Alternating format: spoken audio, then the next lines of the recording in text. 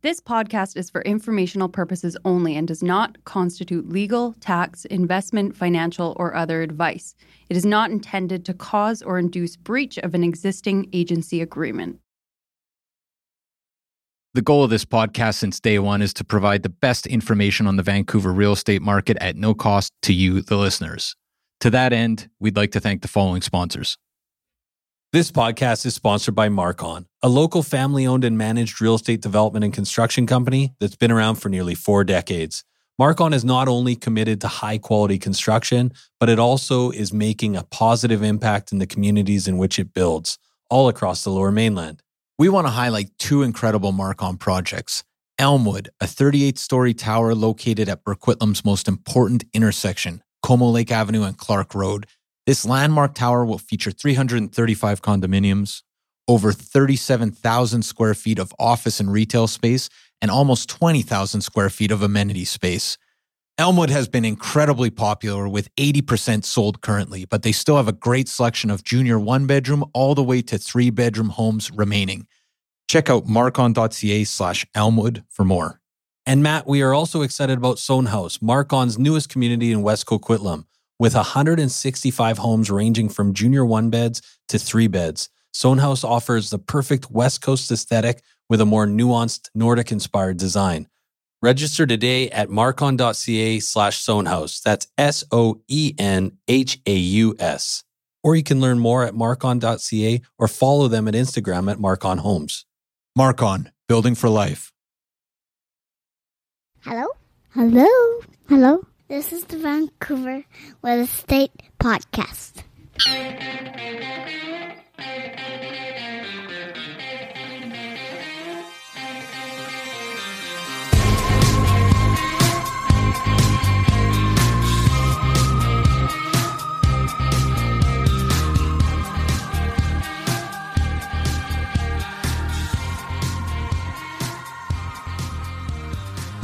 And welcome back to Vancouver Real Estate Podcast. I'm your host, Adam Scalina. And I'm your other host, Matt Scalina. And Matt, today, Eric Bond from the CMHC joins us. That's right. That's a Canadian Mortgage and Housing Corporation, Adam. Yes. That is a Crown Corporation, the largest housing insurer in the country.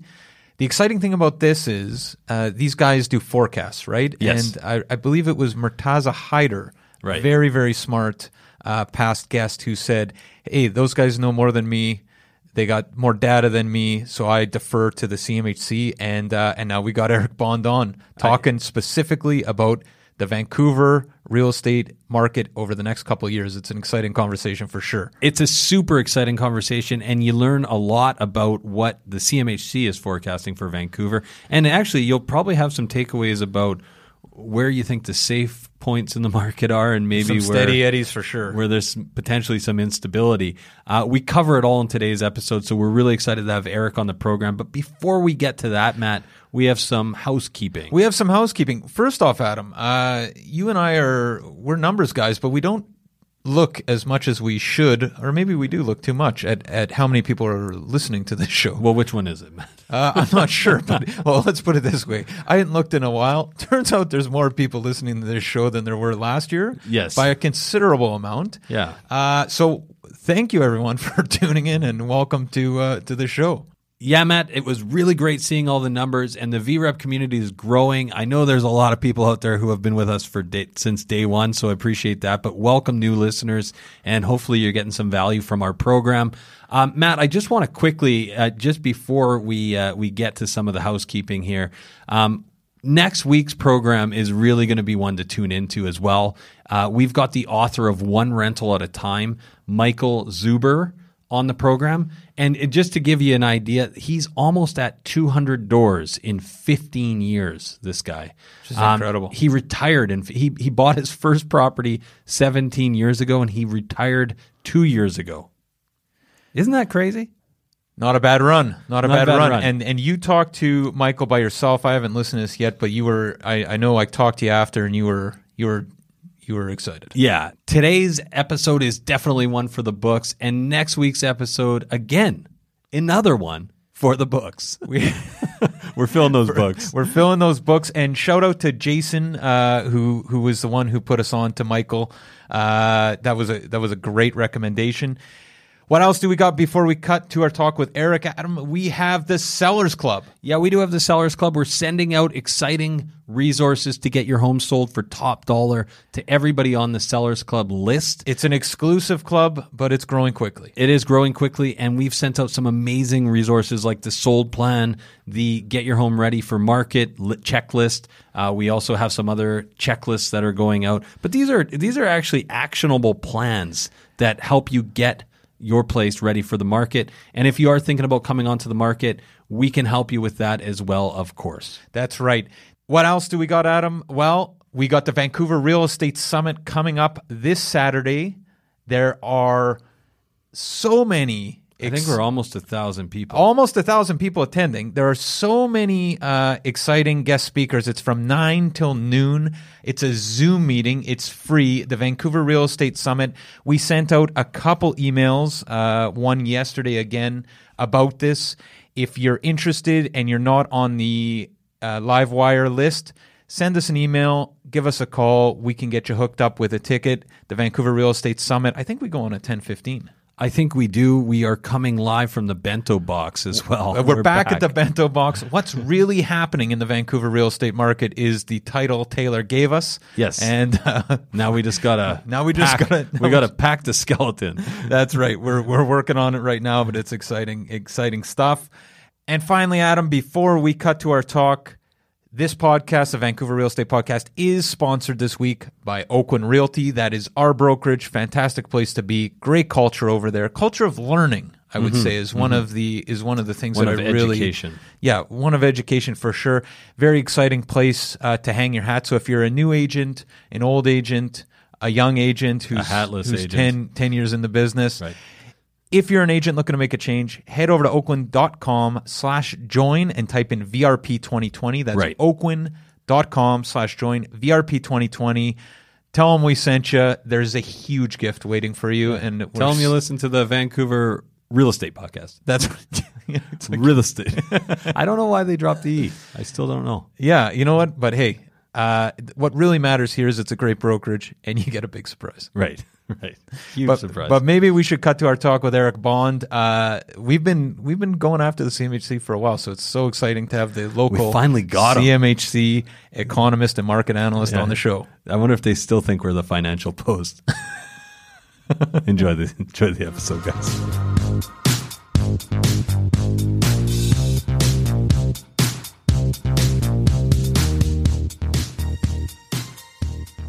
Okay, so we're here with Eric Bond, economist with CMHC and market analyst for Vancouver, BC.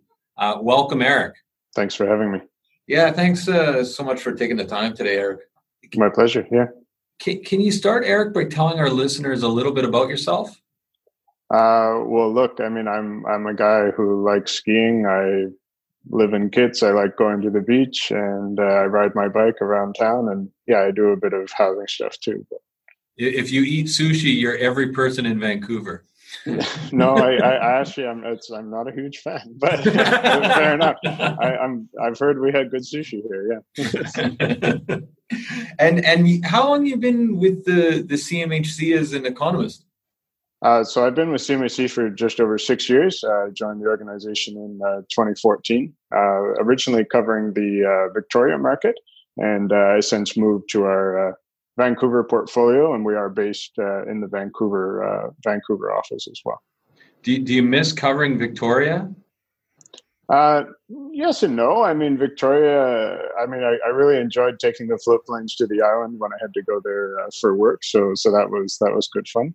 But no, very, very different market actually in Victoria than Vancouver. But yet, you still have the demand from elsewhere in the country where people are looking for that West Coast lifestyle and so on. And so some similar forces in that way. What and in terms of differences, like I'd imagine at least any other market that we've watched compared to Vancouver, like Vancouver seems like a much more dynamic and fast-paced market. But what in your mind are the kind of key differences between Vancouver and Victoria? Okay. I mean, Well, I'd say the source of growth is probably one. I mean, Victoria does have some young people migrating to the area, particularly students and so on. But there is a very large retiree demographic that migrates there. Vancouver is much broader in terms of its population growth, but actually it too is concentrated in younger demographics, particularly the kind of 18 to 44 non-permanent resident group. Which we can talk more about later if you like. Sure. But yeah, I mean, otherwise, both very interesting markets. There's a lot, I would say, a lot more wealth involved in the Vancouver market. The affordability challenges are also much greater, both in the rental market and in, of course, the ownership market. Right on. So I guess if you've been watching for the past 6 years, Vancouver, maybe we'll start with, is the Vancouver real estate market healthy in your mind? Okay, that's an interesting question. I mean, is it healthy in that it meets the housing needs of all of its citizens? I would say no. We have some serious challenges, largely due to, the fact that housing prices are, very high relative to local incomes. In Vancouver, on a national scale, our incomes are pretty average, right? Our housing prices are definitely not. And, that's okay, particularly relevant in the ownership market, but it affects everything else too. It affects the price of land. It affects the ability to do development. And, it affects the affordability of the end product that you get from that development. So, yeah, I'd say we have some challenges.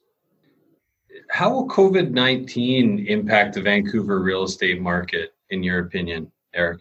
And we should say, you were a co-author of a special report, the summer report on Vancouver housing. So, in relation to your report, I guess. Certainly, yeah. So, I mean, let me preface. I shouldn't say this, but these are very uncertain times, right? I don't think anyone would disagree with that. But we have an important obligation and mission to inform the market of kind of what we're seeing and to help people make better decisions. So we did, take a particular view of the world and what's happening with COVID-19 and, came up or derived a forecast, for the major cities across Canada for the coming years. And so, that forecast is based on, the notion that employment, income and migration are major drivers of housing demand. And all three of those variables are going to be impacted by COVID-19. And so I can kind of walk through that if that'd be interesting to you guys. Absolutely, yeah, please. Yeah, okay. So, the economic logic is basically that, like, if people lose their jobs and have lower incomes, and unfortunately some will, we are in the midst of or at the start, I should say, of a historic recession, right? They will have a lower ability to pay for housing. And, some people will therefore need to sell. And so those that are buying, those that are buying on the other side, will have a lower ability to pay as well. So that would lead to lower prices, or at least certainly limit price growth going forward. Meanwhile, you have less migration to Vancouver and other cities in Canada. Our borders have been closed for a couple months now. You also have less movement within province or between provinces within the country. And so, there will be fewer people needing housing in general, right? We also have to consider for Vancouver our starting point. So we were coming off a historic high in terms of housing starts. So there's a record number of units underway. That is a cyclical business. And so we were looking towards, or we were heading down a path towards lower housing starts before COVID-19 hit, in order to allow some of that activity to be, basically absorbed by the marketplace, before then developers would launch new projects. And we also, of course, as I mentioned, have very high prices relative to local incomes, and we have the highest level of indebtedness of any city in the country. So that was our starting point. So, In terms of our outlook and what we published in the report, we do see house prices moving lower. So this is the overall average MLS price, which of course contains a variety of home types and locations and so on. But as an overall measure, we do see that moving lower over the next 2 years. About 8 to 16% lower by the end of that 2-year period. And that will start with a price decline of between 0.5 and 3% this year, and it really takes more hold in 2021 and then into 2022 before beginning to recover towards the end of 2022. Housing starts we see moving lower as well. In terms of the numbers here, we see those declining by 18 to 60% in the second half of this year before beginning to recover next year as builders again move projects forward at a pace that's roughly in line with household formation. And finally, MLS sales, we have so far very thin volumes the last couple of months, and so we've seen quite a dramatic decline in sales as people have had to self-isolate and so on, and that has started to recover more recently.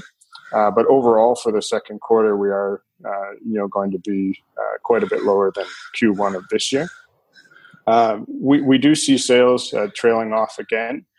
They may be recovering in the short term, but we do see them trailing off again, largely as those more economic challenges start to take hold. So, sales recovering, towards the end of 2021 in our current outlook.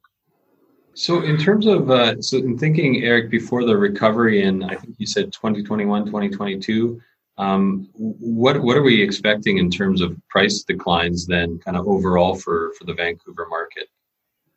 So according to our outlook, we are looking at an 8 to 16% decline in the overall MLS average price over the next 2 years. So that's a total over the 2-year period. That begins with a 0.5 to 3% price decline this year and really accelerates in 2021, where it could be more to the order of 9 or 10%. That then brings us to that 8 or 16% over the next 2 years. There's additional uncertainty with that, and that part of that also depends on the composition of sales. And so we do see, basically lower price properties, so condominiums mainly in our region, making up a greater share of those sales going forward. And so that impacts your average price.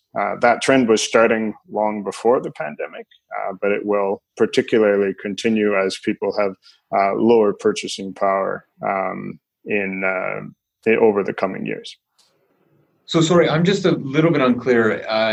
In terms of property types, you're saying in terms of, I guess maybe I'll just put it as a question. How do you see different property types kind of weathering this storm, and which will perform the best? Yeah, our forecast, we don't publish those details, but I can walk you through some of our thinking anyway. So, in general, the detached market in Vancouver is largely, detached also from the local economy, right?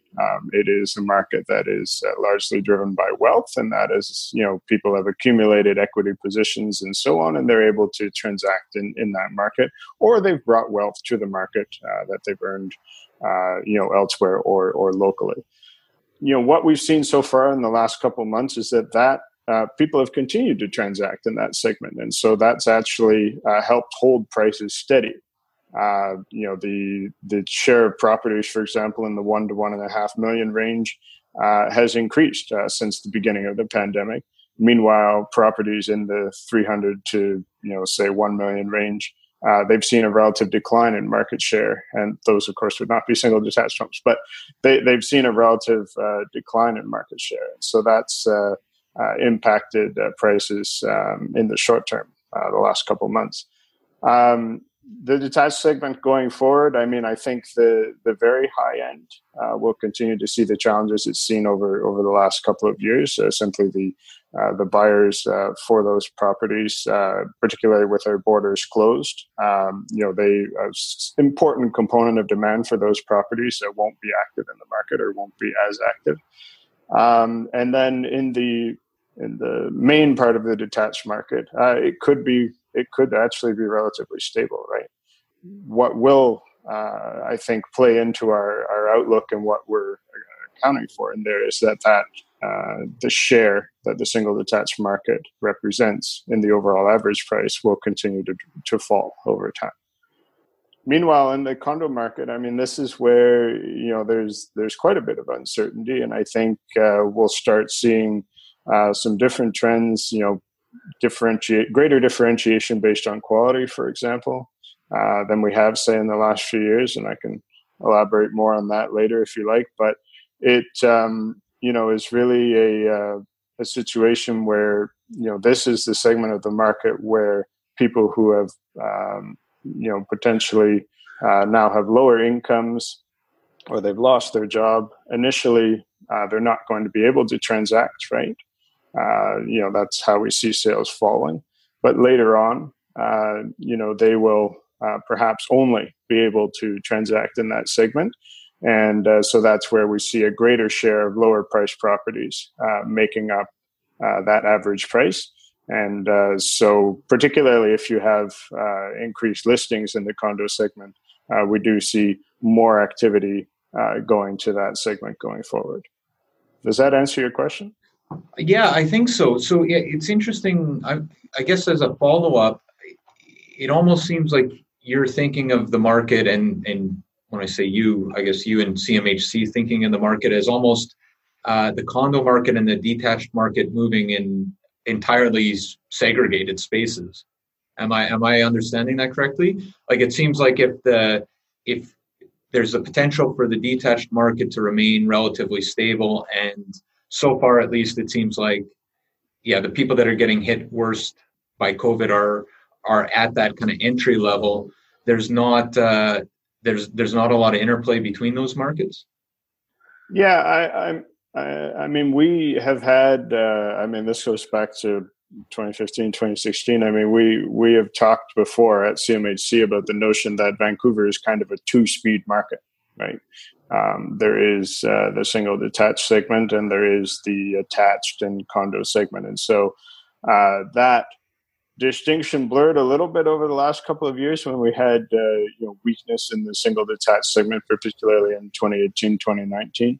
I think that kind of two-speed market, will come back simply because there is a segment of the market, the single detached market, where you basically, unless you have an existing equity position that you can bring to the transaction, you can't transact in that market based on your local income.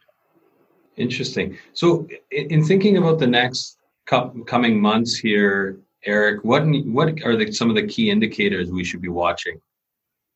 There's many. Not all of them have great data or higher frequency data, which is what we would like, right? Some of these are, big economic indicators that you only get data points quarterly or annually, things like that. But a few things that we're watching are, of course, the three variables that we believe are kind of at the core of our housing forecast. So we are going to be very interested to see what happens to migration, both on the policy front. So do the borders open up again? What does that look like?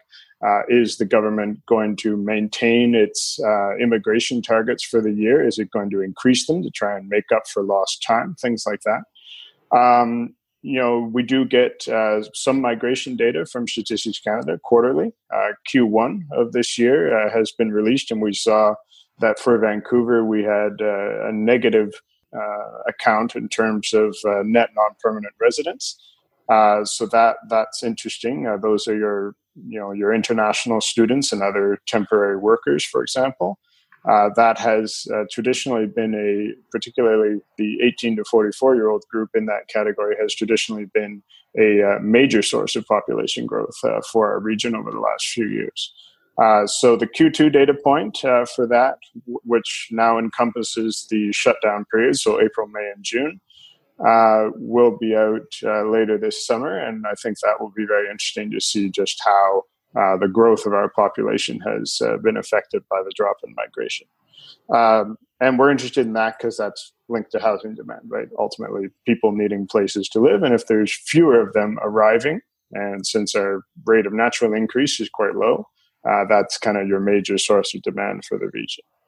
On the employment front, we're going to be interested to see if job losses stay concentrated in the kind of tourism, hospitality, retail sectors that have borne the brunt of the losses so far, or if that actually spreads to other sectors, which, as kind of business confidence is affected by the pace of the recovery. So we'll be watching the labor force survey data as to what's happening there.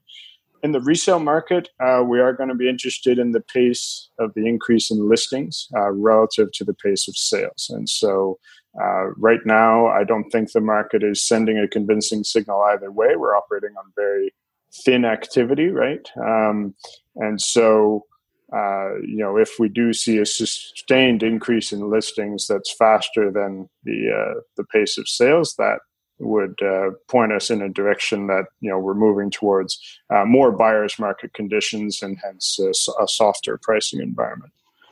In terms of the new home market and new construction, we will of course be watching the pace of housing starts. We do collect the CMHC data on that monthly, so we've seen a bit of a slowdown over the last few months in housing starts, but we are, as I indicated, expecting starts to resume more towards the end of the year in the fall. And there are quite a number of projects that are essentially sitting at the ready, and developers are looking for the right time to launch those projects. I think there's also a reflection going on in the industry about the design of units and the design of homes as well, to allow for example, more flexible working space at home, or units that maybe have more outdoor space or access to more outdoor space. Whereas if we are kind of living in a quarantined environment for a little while, that those units would be more attractive to buyers, for example.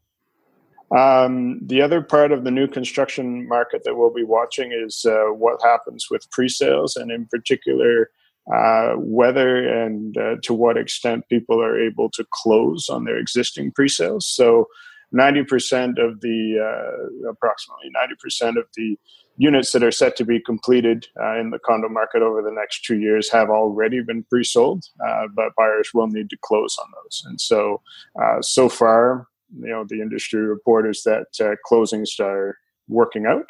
People are able to close, but if that changes, then that would likely indicate some pressure on the condo market as well.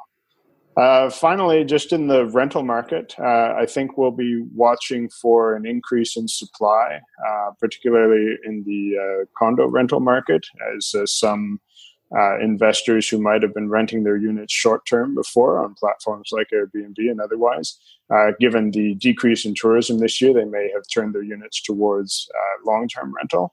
And so then if there is an increase in supply there, that could lead to more choice for tenants and potentially lower vacancy rates and lower asking rents. We will also, in the fall, be doing the CMHC rental market survey, where the data will be available more towards the end of the year. And that for us will be a key annual data point in terms of vacancy rates and rents and the overall health of the rental market, and of course how it has been impacted by the pandemic as well. So a ton of indicators, a lot of uncertainty really, but the thread I draw through them is that housing ultimately comes down to people, and what we've seen so far is that at least in the short term, there's going to be fewer people needing a place to live, and so that will have an impact on our housing market. Mm-hmm. Is just in thinking of since mid-March and we're at the start of July now, I think everybody would agree that we've probably fared better than worst case scenarios with COVID, right? In terms of all these economic indicators that you're looking at, did you think we'd be in a better spot right now or a worse spot back in March, or exactly where we are?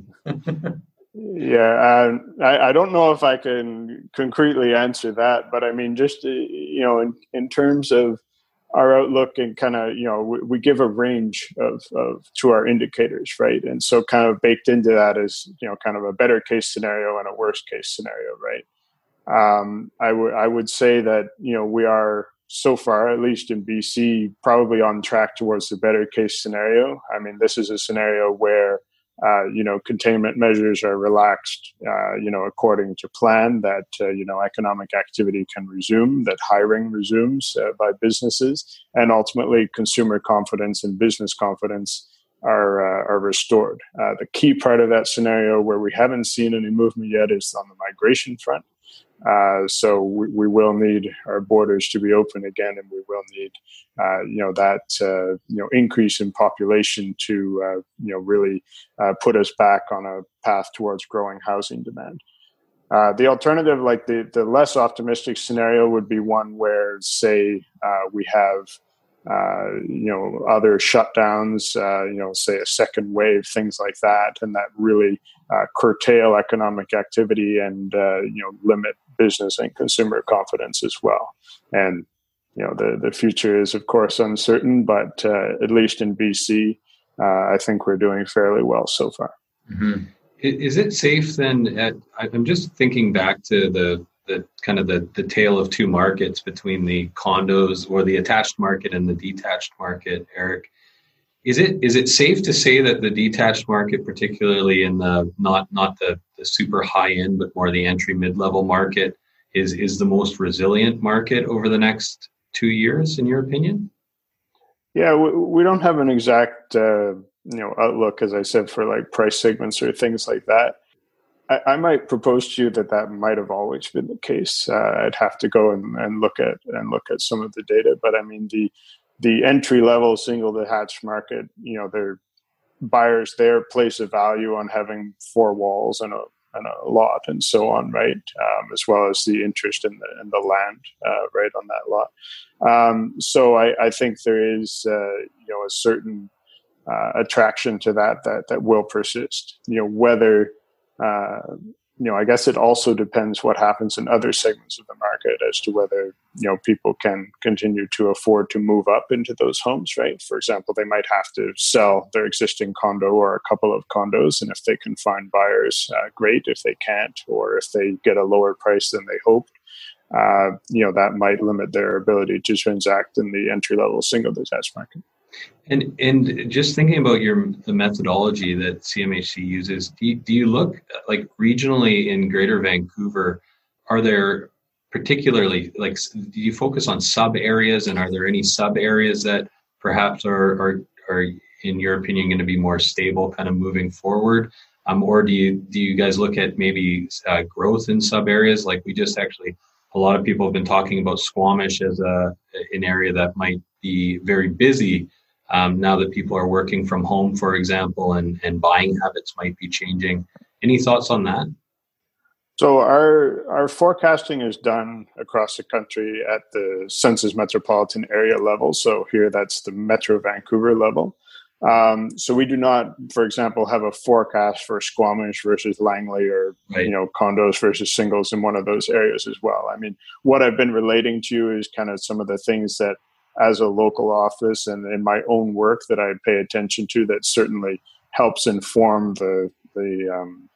helps inform the forecast, helps inform some of the commentary on it.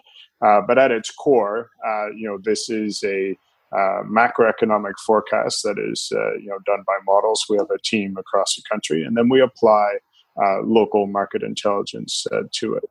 And that would encompass things like policy changes and so on. So we didn't have as many of those to consider this time because, quite frankly, the pandemic economically impacted many cities across Canada similarly.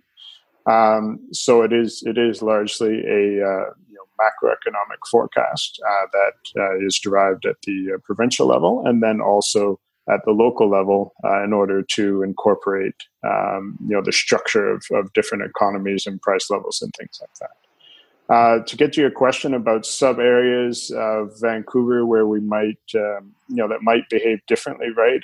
Earlier I mentioned the idea that we might see a return to greater differentiation in terms of quality, right? Particularly in the condo market. I think, and that could be in terms of location, but also in terms of amenities and structure and so on, right? Or just the individual project.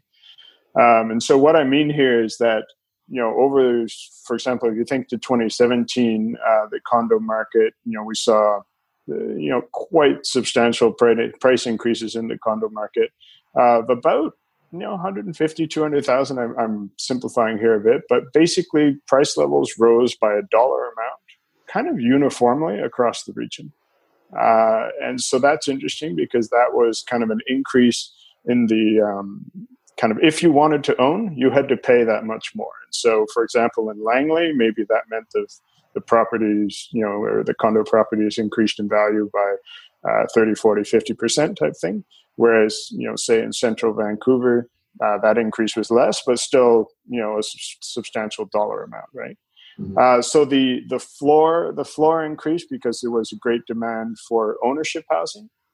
We just might see that floor, spread out a bit, and we'll also see greater differentiation between condos because no longer will people be looking to own anything, particularly if they're staying at home. They would like something that meets their needs and maybe is in a different location than they might have considered otherwise. So my point here is that if you were to pay, say, $50,000 more, you would get much more condo now than you would have in the past, like it used to.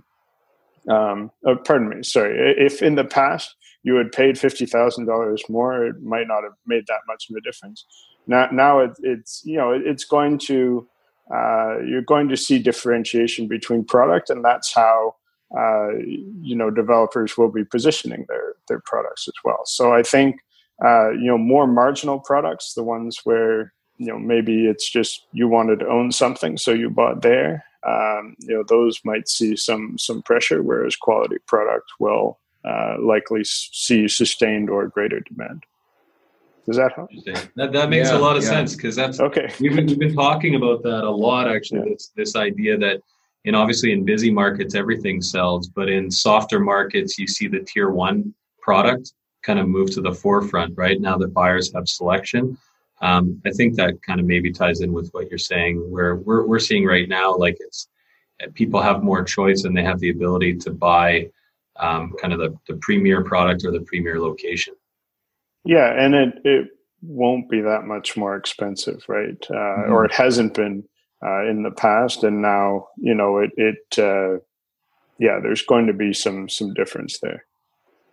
Well, and just thinking about kind of gaps in the market and differentiating between locations, and this is more just being in the CMHC office and being a student of the market. Previously, we talk about kind of downtown as being the epicenter and everything going out from there. But with COVID, now everybody's talking about potentially people wanting more space and things like that. Do you think that's actually going to take place where people are actually, the market kind of shifts away from density, walkability, and kind of push to the suburbs like so many people are kind of suggesting? I don't have a concrete answer for that. For those who are just listening, I'm smiling and laughing. But yeah, it's that is a very interesting question, and one that I think will take several years to play out. But I would actually more think of it in terms of that: is this now the time for mid-sized cities to shine? Right? Will we see more people move to places like Nanaimo, for example, that are particularly geographically speaking, quite close to, a larger city like Vancouver. Really, it's, because the connectivity is there, they can work remotely, they can travel, to a larger city in relatively short order. But yeah, they have lower housing costs and potentially, greater choice, or rather you could get, much more for your money in terms of, either the type of unit or the size of property or so on.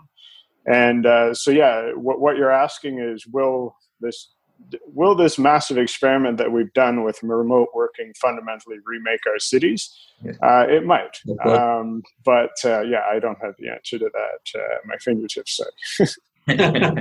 Well, maybe actually, and it's kind of interesting, this idea of the mid-sized city, if it's mid-sized city's time to shine. Can we talk a little bit about how Vancouver is going to compare to other major cities in the country, how it's going to fare, but also in relation to other, smaller to mid-sized cities?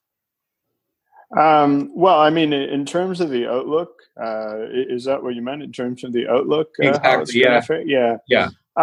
So there aren't, because our forecast rests on the, core principles of employment, income, and migration being key determinants of housing demand.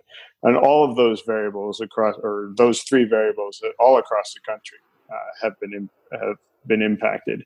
There aren't in our forecast, very large differences between the, evolution of different cities that we see over the next few years. In the grandest sense, there are some, smaller differences in that, for example, in the prairie provinces, Edmonton and Calgary have the added complication of the oil market being a significant employer in their economy. And with reduced demand for transportation and mobility and, lower economic activity in general, that market has very low prices right now, and that will impact employment, right? So that, means that the impact on the housing market will be a little deeper and a little more protracted in those cities. But in terms of comparison, say, with Toronto and Montreal, I think it really comes down to where we started from as to the differences you'll see. So I talked a little bit about Vancouver earlier, in that we were starting, with high prices relative to local incomes and a high level of indebtedness also.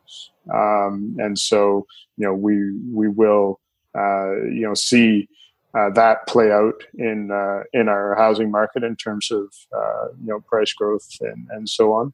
In Toronto and Montreal, they will have an impact there as well. In general, we see the prices, for example, in Montreal, because they were lower to begin with, recovering quicker and not having as deep of a pullback to begin with. But broadly speaking, if you were to take a thick marker to this, it's pretty similar. Yeah, I guess I'm kind of interested, and maybe this is kind of a final kind of track here in terms of questions, but in terms of forecasting, I think it's obviously a tricky business. I guess thinking about it from two angles here. One is, are you looking at any other time in the past as kind of as any sort of guide here with COVID? I mean, it seems like we're in a fairly unique moment, and forecasting would be incredibly tricky. Can you talk a little bit about how you guys have dealt with that, and also why it's important, why CMHC thinks it's important, or part of the mission to come out with kind of these longer term forecasts?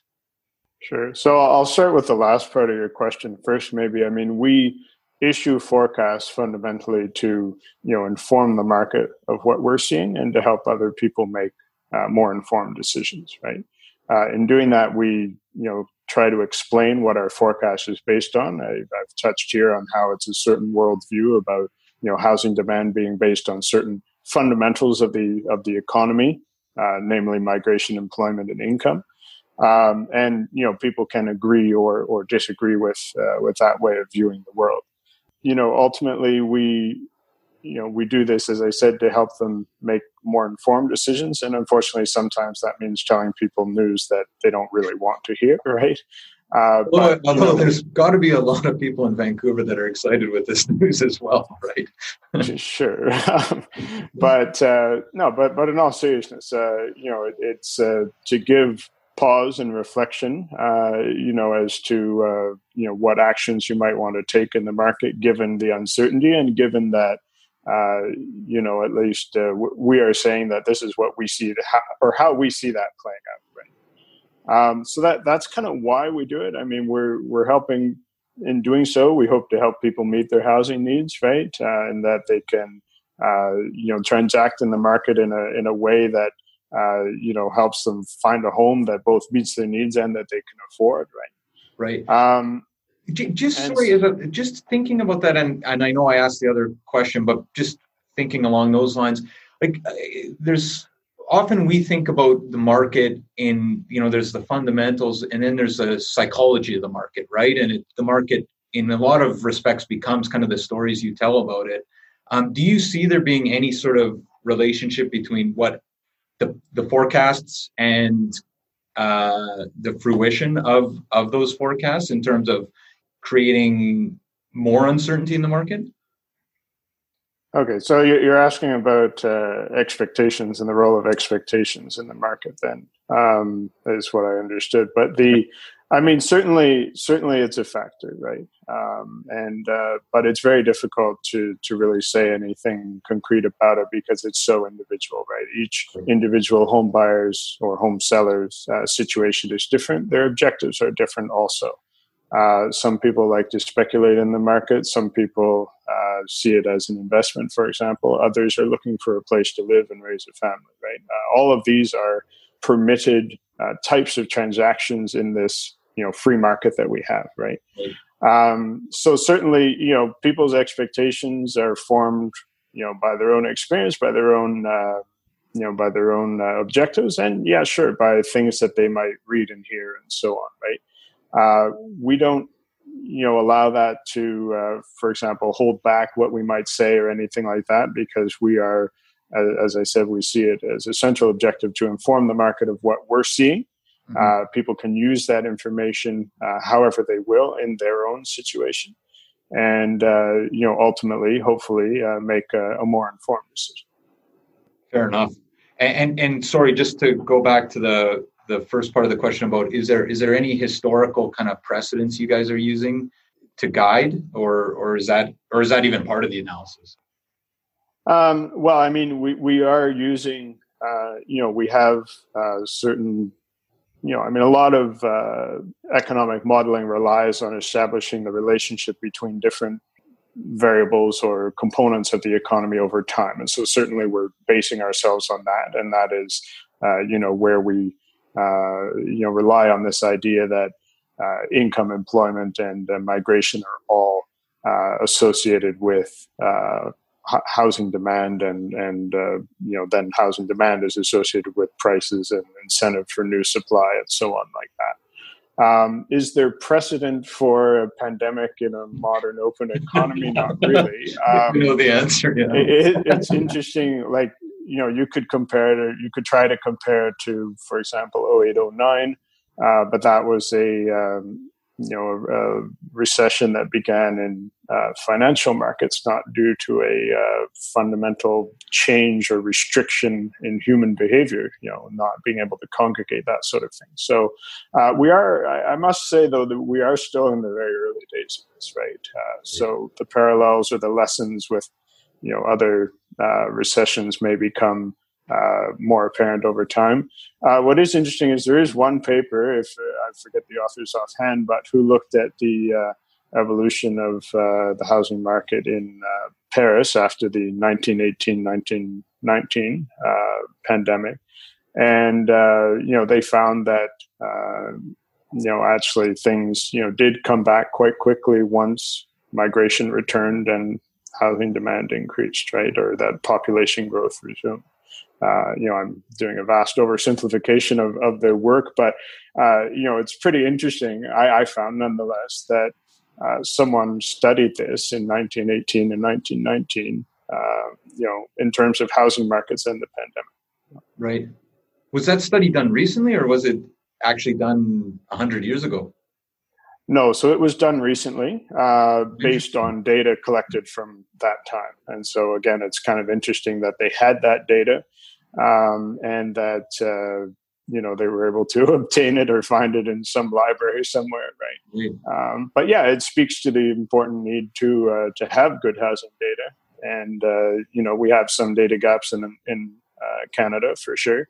And so the more we can fill those, the more we'll be able to understand and make more informed decisions. And maybe as a final question, Eric, in thinking kind of long-term Vancouver real estate, maybe more kind of the 10-year kind of forecast. The CMHC, we've reviewed a lot of the reports, but is there any kind of long-term forecast that you guys have put out, or any thoughts on what the market looks like in the long term for Vancouver? So we don't have a long-term forecast in terms of like housing variables, like house prices and so on. We do some more longer-term forecasting, and as does Statistics Canada and other agencies, on more the demographic side, right? So kind of what does population growth look like? And of course, the huge variable now being migration, right? That's been interrupted.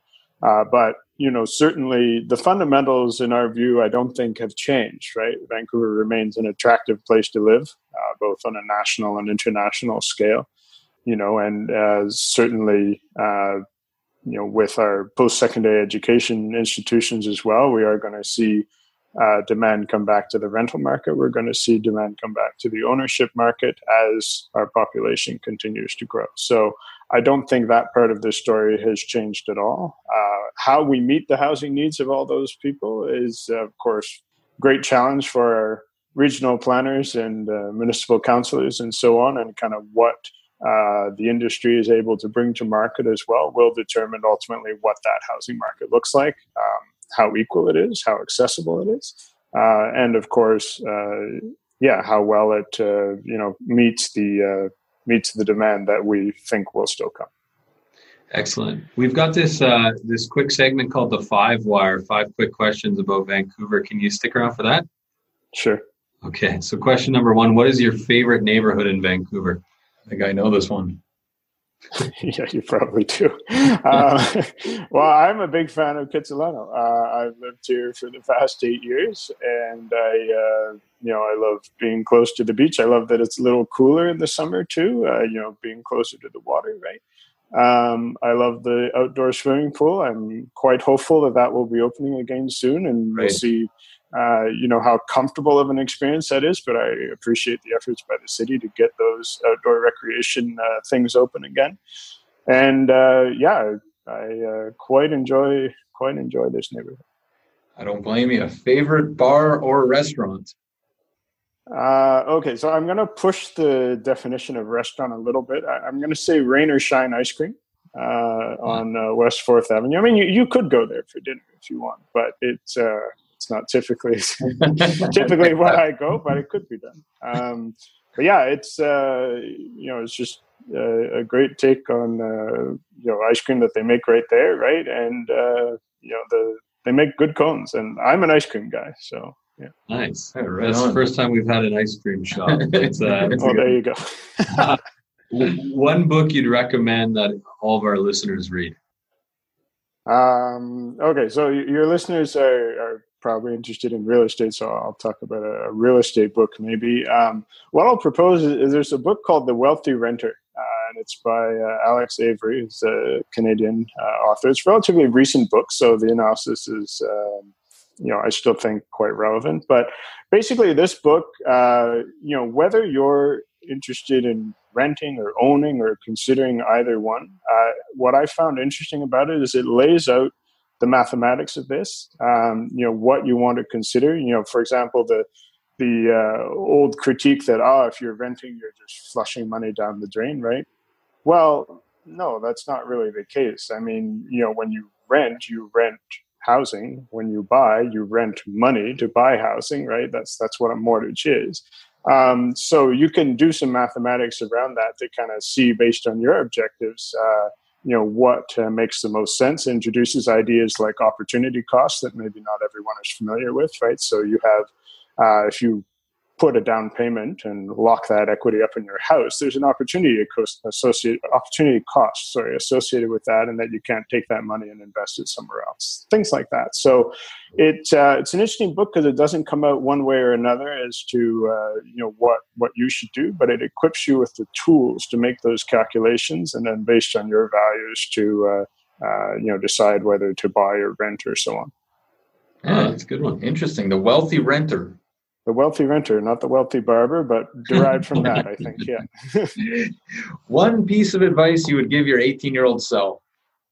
There are many, but if I had to pick one, I think it would be to, and forgive me if this is a bit philosophical, but I think the earlier in your life you can do the hard work to figure out what you value, the more that can help you later on, right? Because if you know your values and you can articulate them, that you can then, I've ended up in some places where I wasn't happy before, and it turns out I was acting or doing things that were fundamentally contrary to my values, right? And it's hard to realize that unless you know what those are in the first place. So yeah, I would spend some time thinking about what you value, and it will guide you in decisions, or I would tell my 18-year-old self to use that to guide you in decisions else for the rest of your life, right?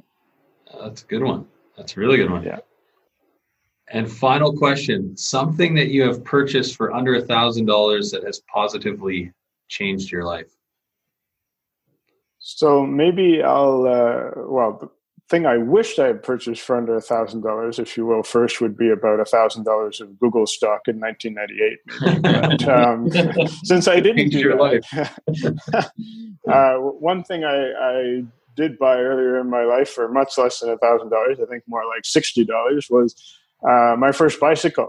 It is, as a student, especially at that time, it's a great way to get around. And since then, I've had variety of different bicycles, had different bicycles stolen and, bought new ones and so on. But, I commute to work by bicycle. I have a car too. I take it skiing, but I don't take my bike skiing. But it's great for using, around town to get around, and active transportation, especially, in these times, if you just want to go outside and clear your head, bicycle is pretty hard to beat. Yeah, no kidding. That's a good one. Well, thanks so much, Eric, for your time. And how can people find out more about the work you guys are doing, your publications, CMHC? Certainly, yeah. I mean, we have a website. It's cmhc.ca. And on there's a wealth of information about how to buy a home. There's a home buying guide, for example, that can take you through the process if you've never been through it before. That we've heard is very helpful to people. We also have a research and data section where you can download some of the data that I've been talking about that we use in our forecasts, and then in the you'll also find our publications, such as our housing market outlook that I was just speaking about as well. So all of that is available on cmhc.ca, or you can also just search for CMHC Housing Outlook on Google, and that will take you to the report as well. Well, thanks again. That was great. Maybe we can have you back 6 months from now and see where we're at. It'd be very interesting, wouldn't it? Yeah. Thanks again. Yeah. Thanks. Okay, thanks.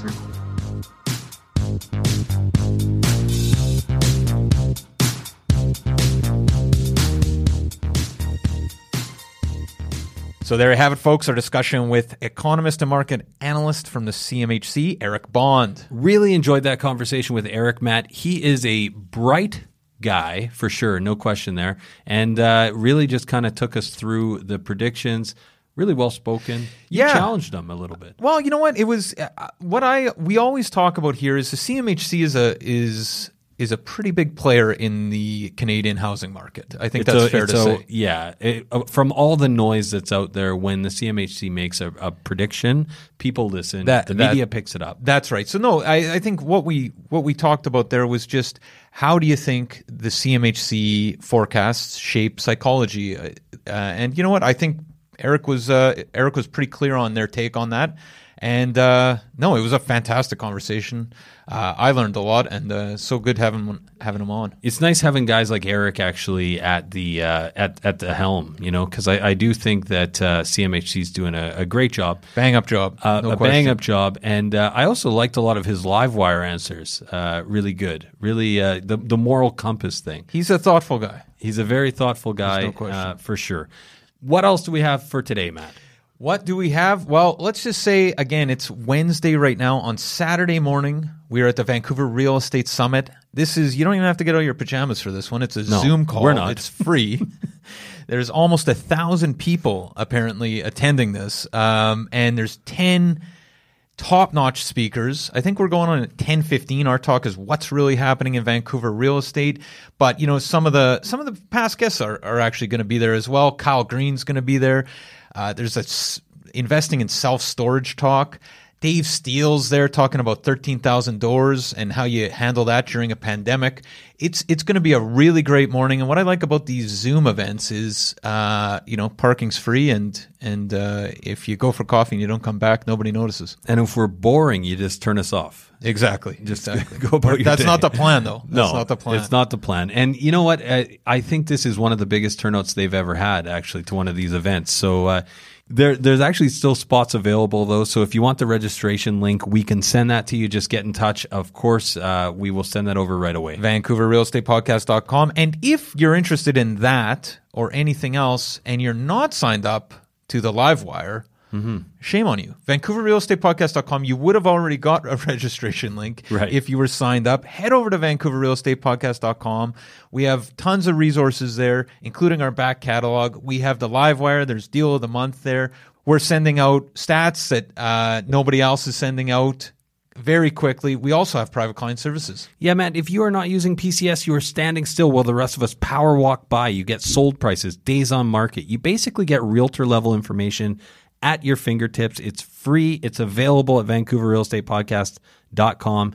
And really, it's the best way to look for real estate in Vancouver for sure. There's no question about it. If you're not using PCS to search for Vancouver real estate, you're doing it wrong. And we should say, if you're interested in knowing what your neighbors are selling for, you're interested in selling your place, not only is PCS a good tool, but we also got that Sellers Club, and you can get that at the website as well. We'll even do a market analysis for you, tell you what your place is worth.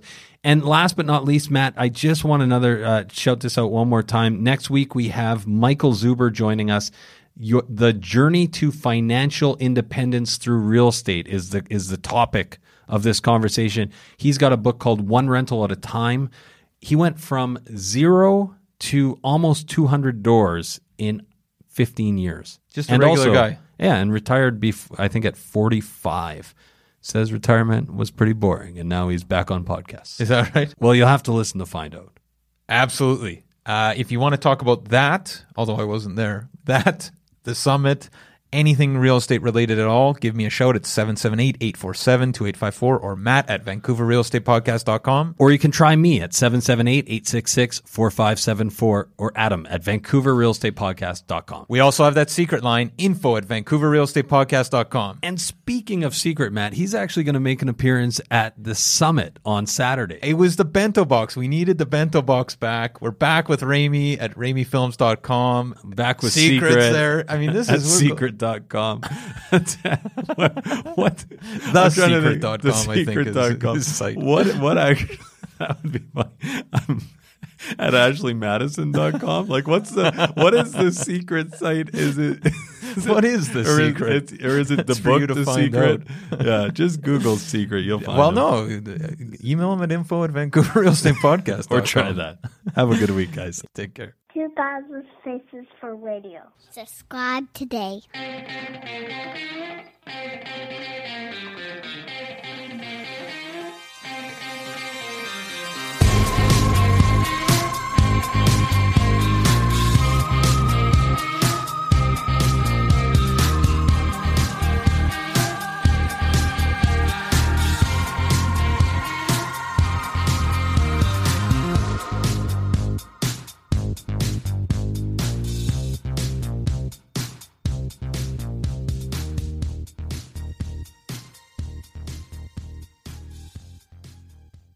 Hey, everyone. Pardon the interruption. We just want to take a quick minute to thank the following sponsors who make this show possible. We want to take a minute to tell you about Holy House, a nonprofit organization that provides community building programs and tenant support services to low-income seniors, veterans, families, and vulnerable residents in the downtown east side and across the lower mainland. Melissa from our team has been volunteering at Holy House. Melissa, what's been your experience?